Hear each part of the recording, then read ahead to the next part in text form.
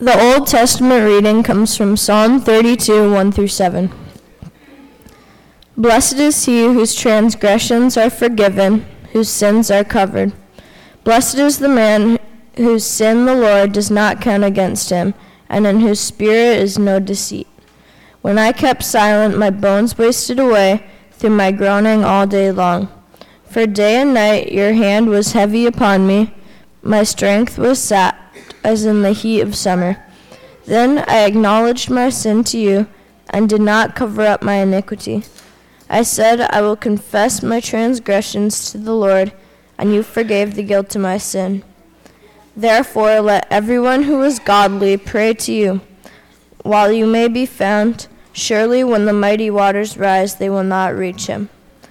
You are my hiding place. You will protect me from trouble and surround me with songs of deliverance. The epistle reading comes from Romans 13, 1 through 10. Submission to the authorities. Everyone must submit himself to the governing authorities, for there is no authority except that which God has established. The authorities that exist have been established by God. Consequently, he who rebels against the authority is rebelling against what God has instituted, and those who do so will bring judgment on themselves. For rulers hold no terror for those who do right, but for those who do wrong. Do you want to be free from fear of the one in authority? Then do what is right, and he will commend you. For he is God's servant to do you good. But if you do wrong, be afraid, for he does not bear the sword for nothing. He is God's servant, an agent of wrath to bring punishment on the wrongdoer. Therefore, it is necessary to submit to the authorities, not only because of possible punishment, but also because of conscience. That is also why you pay taxes, for the authorities are God's servants who give their full time to governing. Give everyone what you owe him. If you owe taxes, pay taxes. If revenue, then revenue. If respect, then respect. If honor, then honor. Let no debt remain outstanding except the continuing debt to love one another. For he who loves his fellow man has fulfilled the law. The commandments: do not commit adultery, do not murder, do not steal, do not covet, and whatever other commandments there may be are summed up in this one rule. Love your neighbor as yourself. Love does no harm to its neighbor. Therefore, love is the fulfillment of the law. In respect to the gospel, please rise.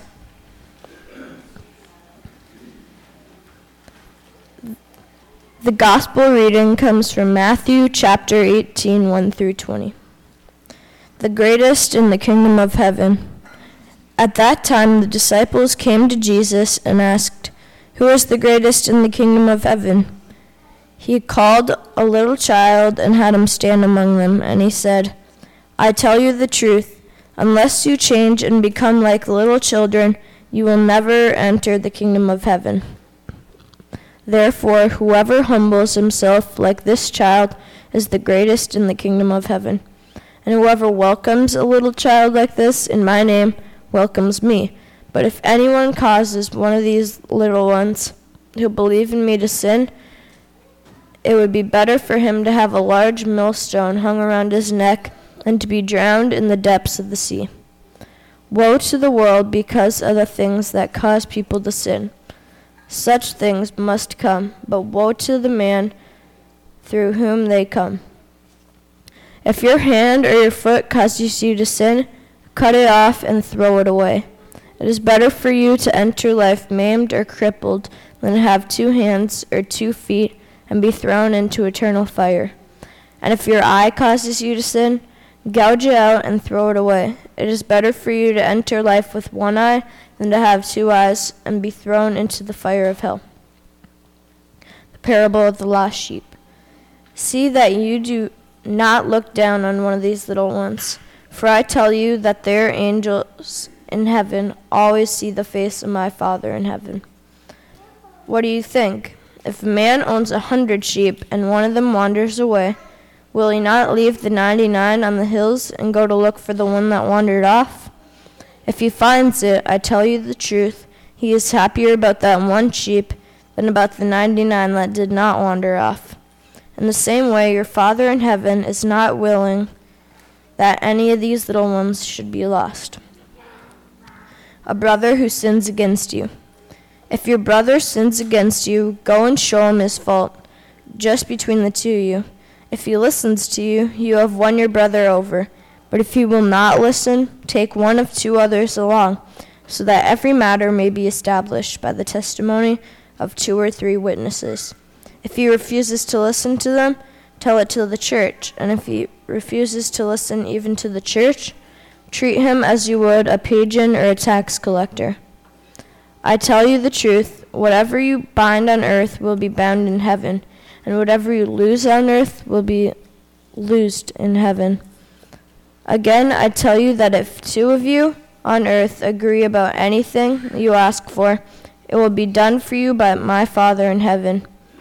For where 2 or 3 come together in my name, there am I with them. Please remain standing for the sermon. God's grace and God's mercy and God's peace be given to you, and they are, through our Lord and our Savior Jesus. We're going to look at Psalm 141, verse 3, these words, where David prays, "Set a guard over my mouth, Lord, keep watch over the door of my lips." Let's pray. Heavenly Father, may these words of my mouth and the meditations of our hearts be acceptable in your sight, you who are our strength and our rock, our Redeemer. Amen. Well, I want you to know that the message for today comes to you courtesy of Evie Kirchner. And I want you to know, too, I called her this week to let her know that I was going to talk about her. And she shared with me that she might not be in worship today because she was attending her nephew's wedding down in Rochester yesterday, and they may not get back until late, and if she got back past midnight or so, she wasn't going to grace us with her presence. And I said, that's okay.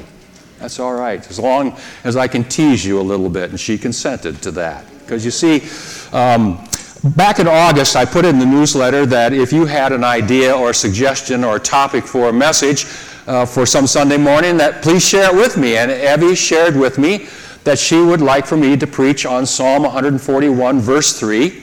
And she asked that specifically I preach on it this day, okay? And so if this message is good, you can thank Evie Kirchner for it. She usually sits right over there. You can thank her for it. And if it's not so good, well, you go ahead and blame her for it. Okay?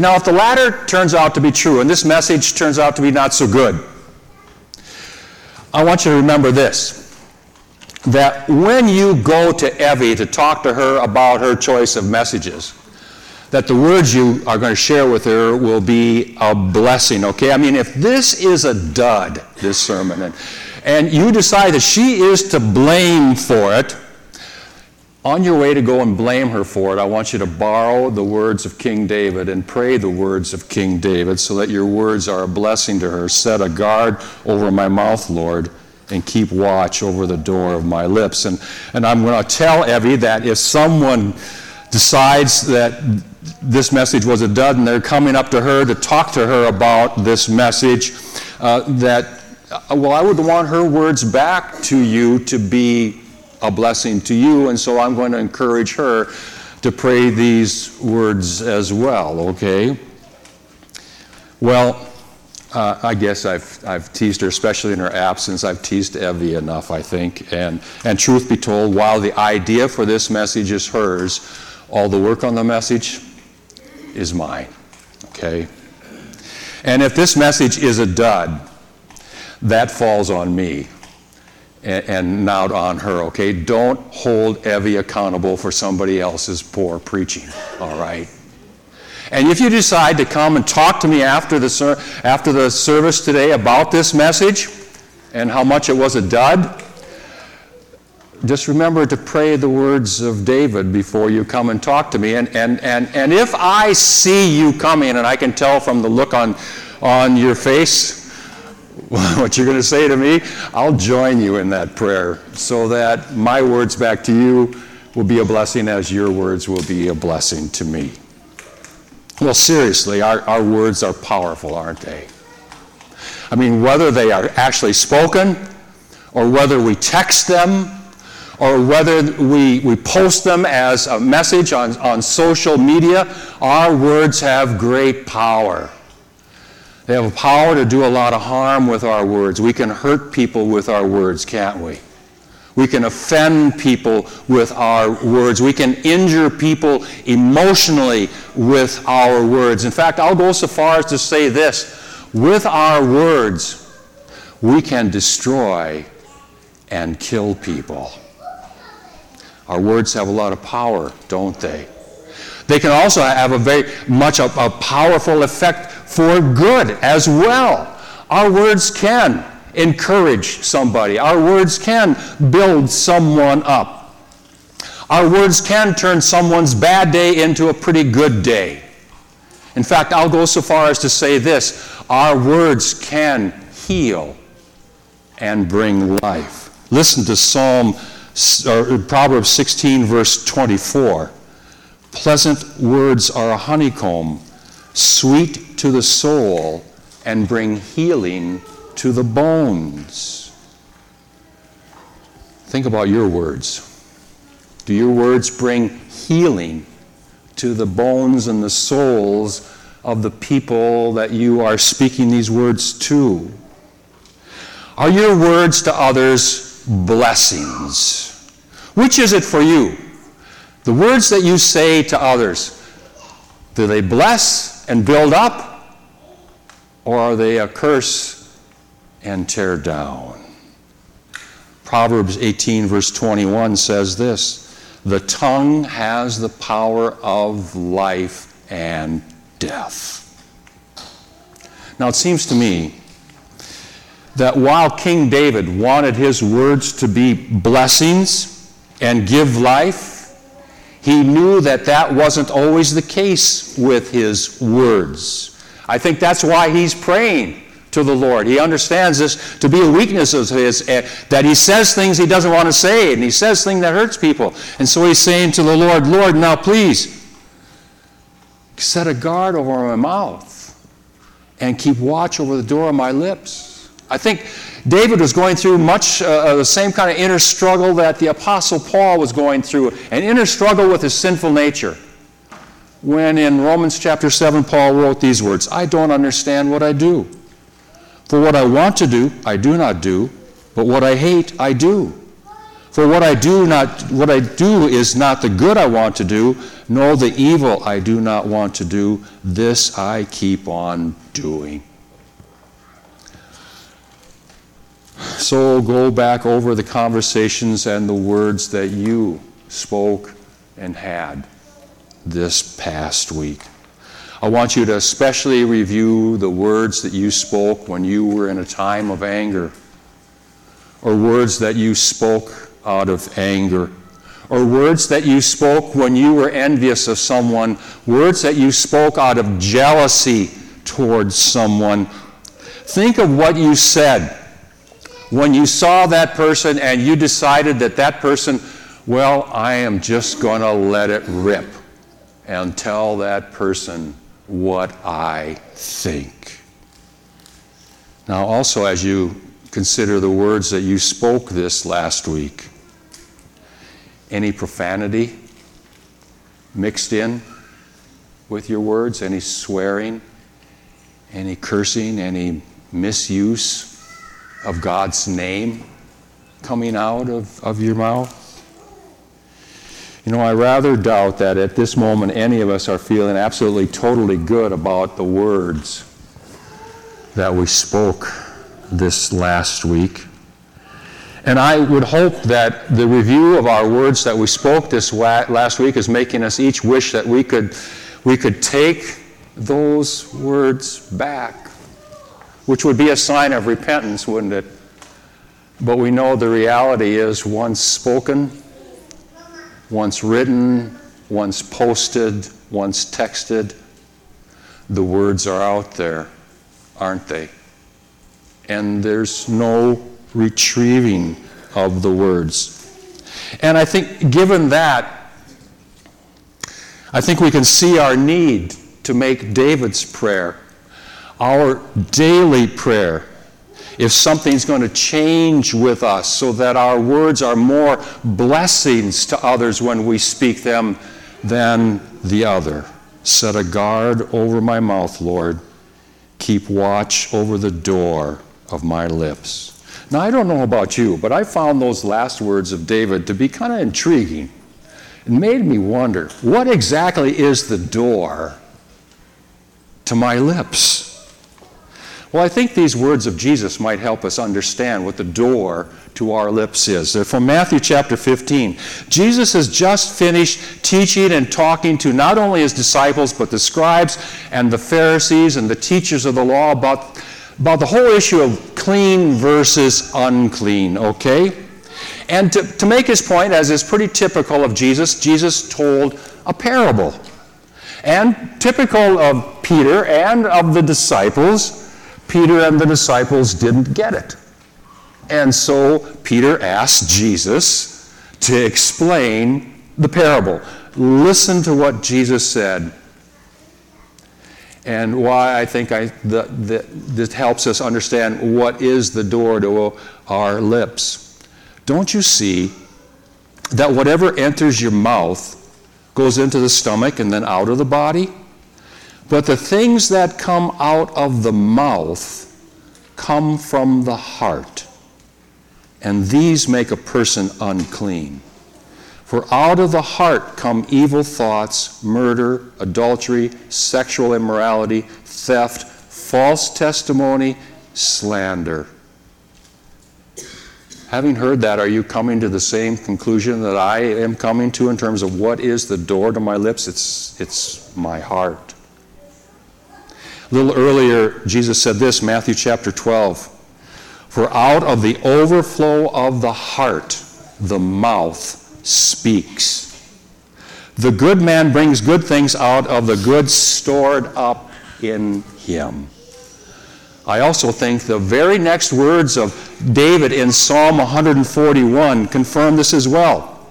Because following his prayer of keep watch over the door of my lips, David continues his prayer with these words in verse 4. Let not my heart be drawn to what is evil, to take part in wicked deeds. And so in reality, when we say, Lord, keep watch over the door of my lips, we're saying, Lord, keep watch over my heart, because my heart is the door to my lips. So can your words be blessings? Judging from what Paul says in Ephesians chapter 4, they can be. Do not let any unwholesome talk come out of your mouths, but only what is helpful for building others up according to their needs, that it may benefit those who listen. And do not grieve the Holy Spirit of God, with whom you were sealed for the day of redemption. Get rid of all bitterness, rage, and anger, brawling and slander, along with every form of malice. Be kind and compassionate to one another, forgiving each other, just as in Christ God forgave you. So how can we follow these instructions of Paul? Or in the words of James, how can we tame the tongue? Or putting it in a more positive light, how can we make it that the words we speak, and you speak about 10,000 words a day, how can the words that we speak be more blessings to people and benefit people and encourage people and build people up? Well, we might think that the answer to those questions lies within us. That the first and best answer to those questions, however, is not to rely on ourselves. The first and best answer to those questions is rather to rely on God. That's what King David does. He turns to God in prayer.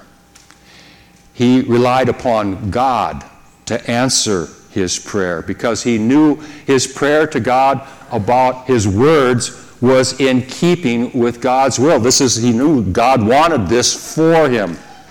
And so David prays, set a guard over my mouth, Lord. Keep watch over the door of my lips. Now here is the good news. God doesn't leave us on our own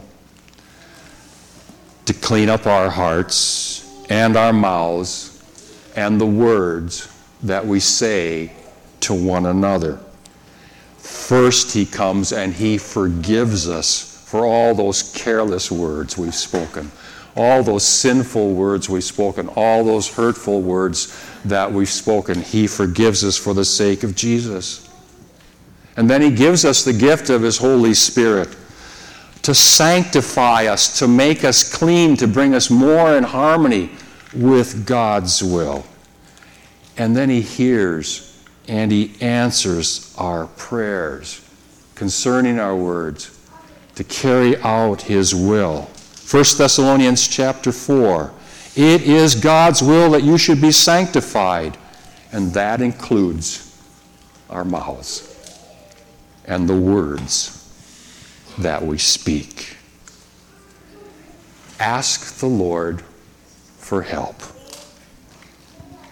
Think of how your words might change if you ask the Lord to guard your mouth and set a watch over the door to your lips, especially when you know that you have a tough conversation coming up. To pray this prayer, Lord, set a guard, keep a watch over the door to my lips. Or when you're tempted to gossip about someone, or to post something mean, or to text something mean about a classmate, or a teacher, or someone else. Set a guard over my mouth, Lord. Keep watch over the door of my lips. Or as this paraphrase of those words go, oh Lord, fill my mouth with worthwhile stuff and nudge me when I've said enough. Well, I think I've almost said enough. There's just these words that remain that I want to say now to you, but more so to your God, as a way of blessing you with my words. I pray today that you will allow God to guard your mouth, that your words will bring glory to God, that your words will point people to God, and that your words will build people up in Jesus. Amen. And may the peace of God that passes all understanding keep your hearts and your minds in Christ Jesus unto life everlasting. Amen. And just remember, this sermon was Evie's idea.